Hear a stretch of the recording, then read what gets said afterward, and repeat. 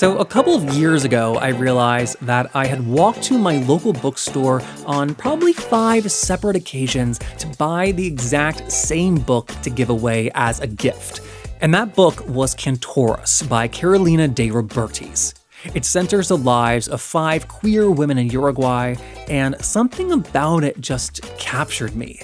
Here they are living under a deeply oppressive regime, and yet they still find a way to explore their queer identities. They find joy in the face of seeming despair. So for many reasons, I am deeply fond of that book, and as you can assume, was very excited to get to talk to Carolina for the podcast. We talk about Cantoris, of course, about what keeps calling her back to Uruguay in her writing, and we also talk about her brand new novel that is called The President and the Frog and is loosely based on Jose Mujica. Jose is a revolutionary who, after many years of imprisonment, eventually went on to become the president of Uruguay. The novel focuses on that time in his life when he was imprisoned. He was imprisoned for 12 years, and according to him, helped him maintain his sanity by talking to a frog. So the new novel is called The President and the Frog, and it's out now. From The Advocate magazine in partnership with GLAAD, I'm Jeffrey Masters, and this is LGBTQ&A.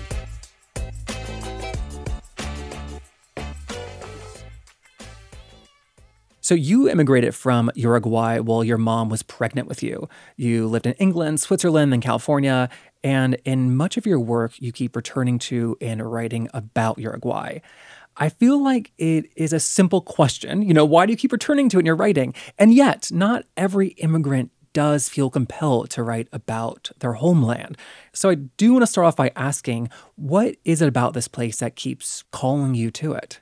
I have felt pulled for, my first 5 books back to Uruguay and to the neighboring country of Argentina, whose destinies have been, interwoven throughout their histories. And I think there's various layers to that. One of them for me is that I have this peculiar experience of remembering immigrating to this country at 10 years old. So I'm not a daughter of immigrants who was born here, unlike other people who sort of have this experience of having been fully formed in the United States.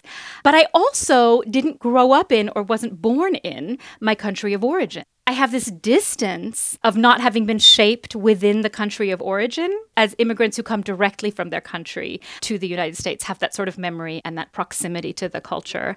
So I was living in different countries where I always felt like I had this country inside of my skin that wasn't visible to me outside my skin. So I think there's that kind of pull and fascination born of distance and a sense of there being a rootedness that is elsewhere.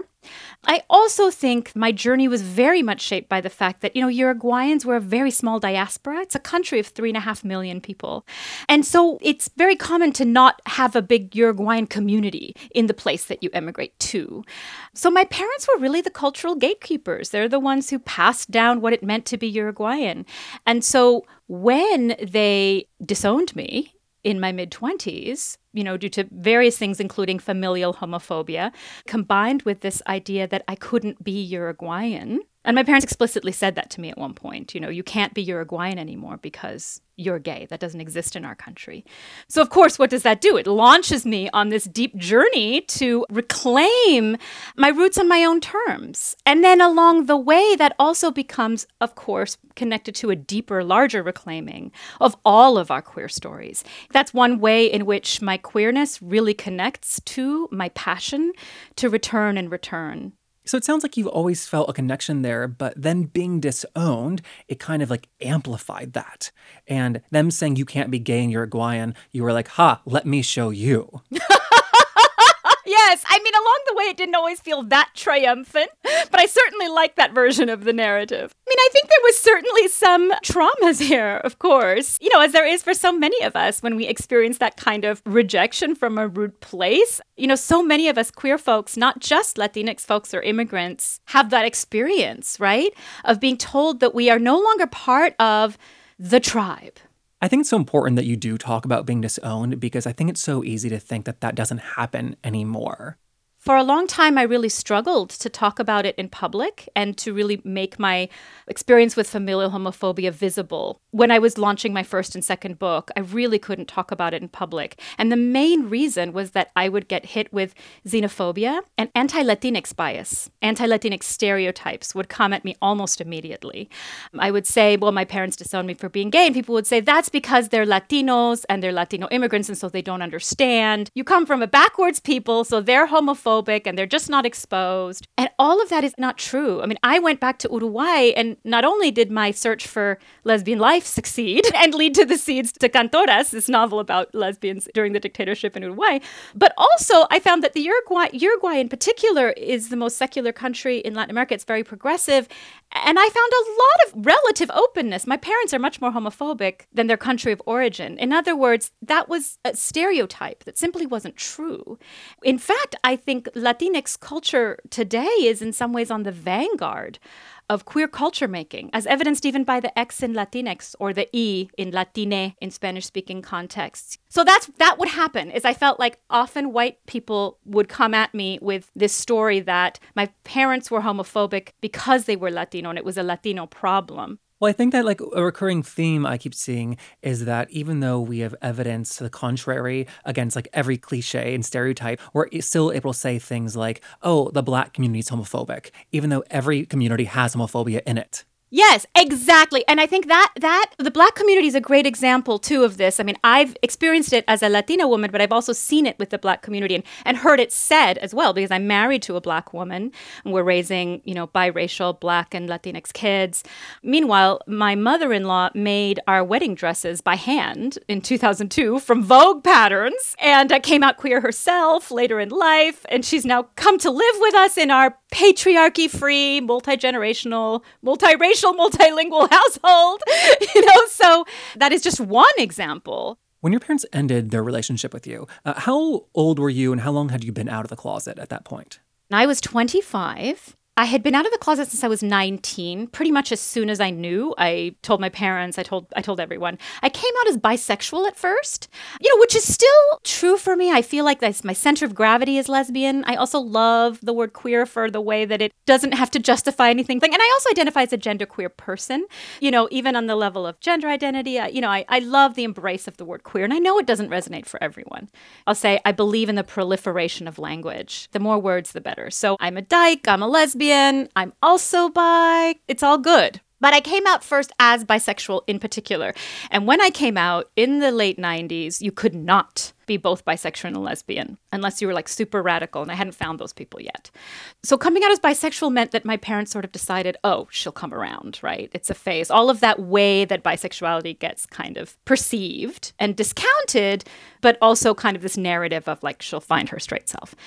So what really happened is that once I was with a woman and I was like, this is the love of my life. As soon as I met her, I was like, this is the one. We're just going to do this thing. She's just amazing.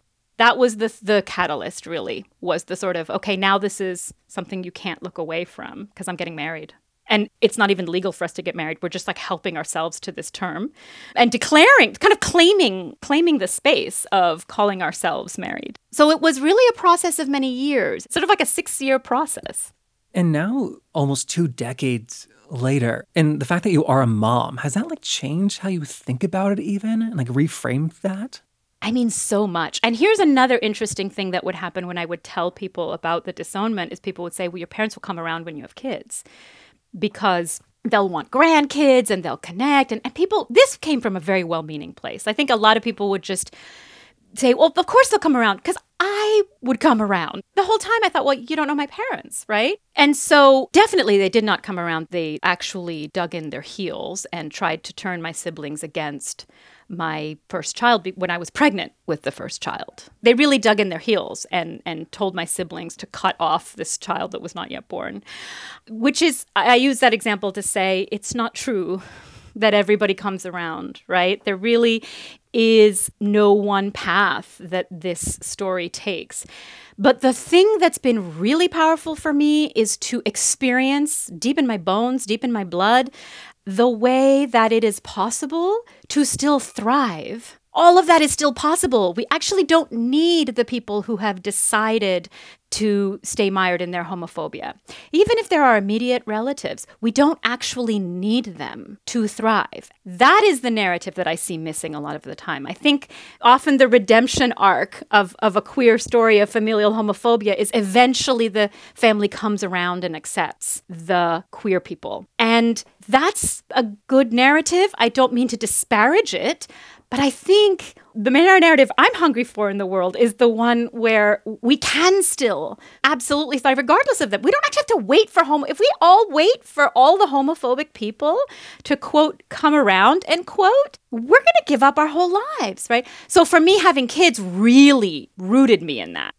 It also sounds like in your life, you've moved around so much. So like your definition of home might be less geographically centered, but then also you no longer have a relationship with your parents. So like that is off the table. Like, have you been continually having to like redefine what home means to you? Yes, I think I have. And I think that's part of what made me a writer. Part of the reason I became a writer is to claim and shape my own narrative and to make a home on the page and through the page that's complex, that's nuanced, that has room for me and hopefully room for people like me, or that expands room for other people.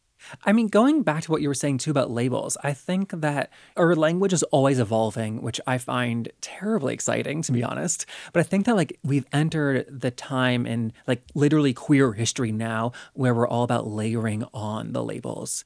So you can be bisexual and a faggot and all these things. Yes. And like I think that is like very exciting where, you identified as bi, then married a woman. You can be like a bi, lesbian, dyke. You could be everything together. You can just like keep taking on more labels. Absolutely. It really gives me life. I absolutely love that about this stage of queer culture. And I feel more at home with it in some ways than the form of queer culture that I got to know when I first came out in the 90s. And I don't think it's insignificant that you and I can have a similar label, queer. We get to have the same word.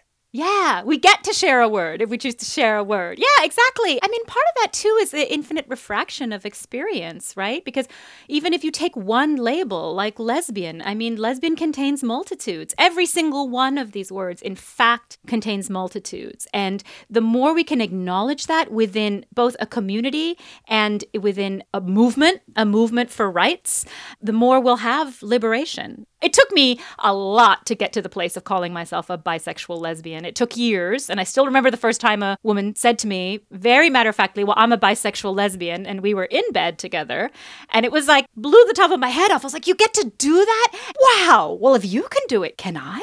So now we're in a space, a cultural space, where people don't have to go through all of that in order to just claim whatever is true. And with being queer, you are a very romantic writer, and... Think so? Yeah, I do. Do you not agree with that assessment? I don't know. I mean, I write a lot about love and sex and romance. I think that with the word romantic, I have a little bit of a reaction about the way it gets used, not by you in particular, but by the publishing industry. Oh, because you're not a romance author to like pigeonhole you. Yeah, right. To condescend to women writers. But I'm not saying, I am in no way saying that's you. No, yeah. No, I get you. I'll tell you what I find romantic. It's the fact that there is always a queer joy hidden in your characters, even in Cantoras, this like oppressive regime. It wasn't only trauma. These women were able to find joy and romance and sex. And I find that queer hope to be romantic in a way. And I don't mean this to be cheesy, but I think it takes bravery for queer people to express romantic notions more than sex and desire, because in many ways it feels safer in our culture talking about sex. But romance and like romantic relationships, the emotions that come with that, I think we have less practice with.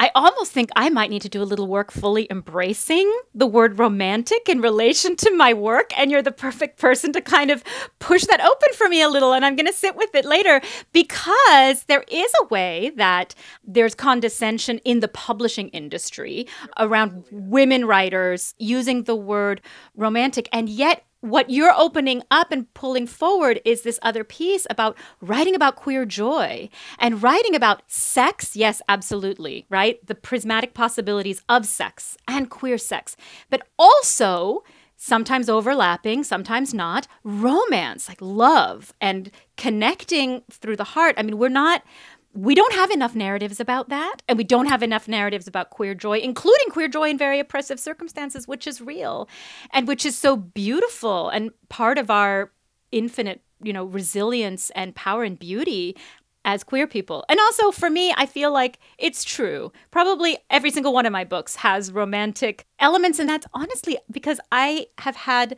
an experience in my own life where I'm like, this shit is real. It is possible to connect with a person to the depths of your soul on the margins of society in a relationship that is reviled by the dominant culture and yet is beautiful, is a palace, is life-affirming, is amazing. I'm still in love with this woman that I married 20 years ago, so I'm not going to shut up about it, right?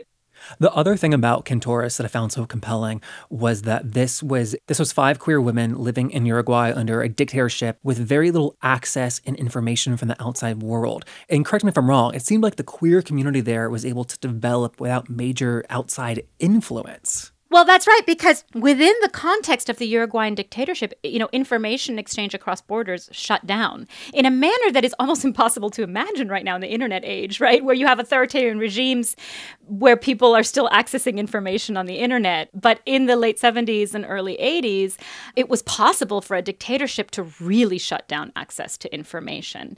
But so I'm really interested in telling stories or exploring stories where people make space for their queerness and queer truth and realities without access to the community, the labels, the language we have now. And I think that's a really important part of affirming our queer histories because so many people did exist in those contexts, right? And one example is just the name Cantores. It's a euphemism for lesbian, much like Light in Your Loafers or Nancy, Friend of Dorothy, yes, things like that. Those wonderful words. How widespread was that term in Uruguay? Well, it wasn't as widespread as I thought when I was writing the book, actually. When I was writing it, I had learned this word and I thought it was just fantastic because it's a word that means singer. And so you can say, hey, do you think she's a cantora? Does she, does she sing? Could we make her sing? Wink, wink, nudge, nudge. There's all these great ways that you can kind of use the word. And I thought it was really beautiful. So when I named the book Cantoras at the end, I realized I'd really better get a closer sense of how widespread it was. And it was really basically a few overlapping friend groups that used this word. And there's the belief that this one particular woman coined the word, but she had a stroke right when I was trying to find out. She was in her 80s. And of course, this group of other queer women were taking care of her in her 80s because she never had children. And that's what we queers do, right? We create chosen families. So you're preserving that local bit of history, too, for them. Yes. And that's what some of these women said. They said, these stories would not have been written down if you hadn't done it. I mean, I have shelves and shelves of books about the Uruguayan dictatorship, and I can tell you how many of them have narratives in them about what it was like to be queer in that period. It's zero. And then so the new book, The President and the Frog, takes place, during the dictatorship and then also many years after. It is my favorite kind of book where you hear the concept and you think, that's kind of out there. And it could very easily go off the rails, And so it clearly did not. I'm glad you think it didn't.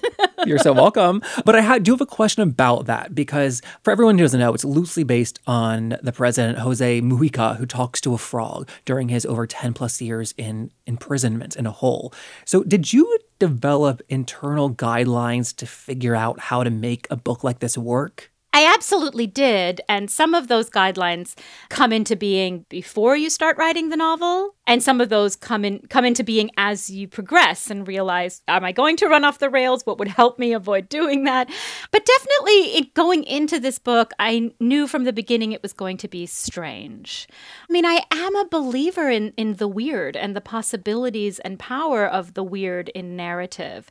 And I think that sometimes our instinct in first drafts can be to flatten the weird, Just as our instinct can also be to flatten out the queer or the complex or the nuanced. But I think that there's a lot of power and possibility in that which is weird, but maybe has not been said before in that way. So I knew from the beginning of the project that this would be based on and inspired by Jose Mujica, but really kind of honing in on one particular detail of his life and then running with it, which is that when he was in solitary confinement in the late 70s, he had been brutally tortured by the dictatorship government. He had tried to plot a revolution. He once said that he survived by talking to frogs. And it was this sort of cast-off comment in an interview because he didn't talk very much about those things, that aspect of things. It's so unlikely that a former guerrilla revolutionary would become a president of the country. I mean, imagine if a former Black Panther became president of the United States. That's sort of the kind of thing that here we would think, well, that's impossible. But that's the kind of impossibility that happened. And so I was interested in that space of like, he talked to a frog in that time, in that hole. Everything seemed lost. What were those conversations? And the question under that question is the really important one, which is, what are those conversations that he had with himself that allowed him to not only survive, but root in his inner courage and kind of come out of that experience with so much hope and vitality, not just for himself, but to make the world a better place or to strive to do so. And the question under that question is, what does it take for each of us in those bleak moments to have those inner dialogues that open up secret moments where we face ourselves and make more things possible? Yeah. I hope that I didn't offend you also by saying like the concept was weird. Oh, it is the opposite of offensive. Perfect. Yeah, I love that. I absolutely I just want to make sure. Love that you said it. And the word weird is such an interesting word. And I will say I really claim it, right? It has the root in the Weird Sisters, which are the wise sisters, right? They were witches. Yeah. And also, like, don't you want to read books that are weird, I want to read books that are weird in the service of a larger vision. I'm hungry to read that. And I personally, as a reader, have read books whose weirdness really opened up possibilities that changed my life. I mean, I think the fourth or fifth time that I reread Beloved by Toni Morrison, which is one of the greatest works of U.S. literature or literature in English, in my opinion, I remember reading through and going, this is weird. And she really trusted the weird and was willing to lean into the weird in order to write that book. And it's a majestic masterpiece. And that is one of my points of inspiration in thinking about weird in literature. Well, I will say this, though, because I think the concept is weirder than the execution. There is a reason for this man to be talking to a frog. He's confined in a literal hole in the ground, and he has nothing else to do. And also, originally, he's kind of incredulous. And he's like, no, I'm not talking to you, frog. Like, I'm going crazy. And so I think, like, in the actual storytelling of it, like, it was fairly, like, not weird. Yeah. It was like believable in many ways. Well, that's good that it's believable. I mean, I like that. I love that. And I think that the weird, that which we call surreal or magical realism or, fabulist fiction, the parable, all of these are kind of, to overlapping genres of possibility that I think of as the catch-all term I've just coined for myself is expansive realism. And I look at books like Mohsin Hamid's Exit West, and I think it's one of the most powerful, moving novels about the refugee crises of our world right now. It's so powerful. But, it hinges on this idea that there are these doors that go black and you walk through them and you're somewhere else in the world. In other words, there's this weird idea, but ultimately it is a very human story and it is very much about us. And that's my hope, with this book. My hope is that it is a book that, is about us, our human experience, right? Real people, that it's emotionally true, right? Right. And yet, after the last year and a half, we have had many hours alone and in solitude. Yeah, that's true. Did being in quarantine, and you finished this before the pandemic, but did being in quarantine like teach you anything about this that you wish you'd put in the book? That's interesting. I did have the opportunity to revisit the book through the editorial process with my editor at Knopf. And so I had the chance to kind of take another look at it through the lens of living through the pandemic and find moments where I went, oh, this feels prescient, or it feels like it rings true within this context. And then had other moments where I was able to kind of tune it a little bit more towards what was on my mind now that we were in the pandemic. But definitely it's interesting to see the way, you conceive of a book. This book, the seed of it came to me in 2014. So it was kind of there in the back of my mind, swimming while I was writing Cantoras. And often the idea for a book is with me for years before I do the writing. And so it's interesting to see the difference between when you think of it, a book, and when it comes out into the world, the way that it acquires new resonances in different times. Oh, right, because suddenly 2014 and then the 2016 election happened and then the pandemic happened and the world looked completely different. Right, exactly. And when I first thought of this book, I wrote in my journal back in 2014, if I could ever pull off writing this book, if I ever do embark on it, my dream would be for it to really be a love letter to anyone who's ever felt despair. And kind of through this kind of realm of the parable, be able to write about that journey that we often take from despair to renewal, renewed hope, or a renewed sense of our own strength or possibility or who we want to be in the world. And then I was writing it during the Trump era. So it acquired this other layer in which the idea of going through despair about the state of the world or where we're headed is something that now engages more people. I think in 2014, many of us, queers and thinking about institutional racism, a lot of this is not new. Despair is not new, right? It's not new. And political despair about the world and where it's headed is not new, as well as, individual and private real sources of despair. But I think a larger societal awareness of that kind of despair about where we're headed. We're having different conversations now. Thank you so much for spending time today. Oh, absolutely. Thank you so much. This was such a pleasure. And that was Carolina de Robertis. Her new novel, The President and the Frog, is out now. And then, as always, if you enjoyed this interview, please help us spread the word by posting on social media, sending an email, texting our group chats. Doing things like that is the biggest way to help our show continue to grow and keep making new episodes. So thank you so much to everyone who does that every week. We're brought to you by The Advocate Magazine in partnership with GLAAD. I'm Jeffrey Masters on Twitter @JeffMasters1, and I will see you next week.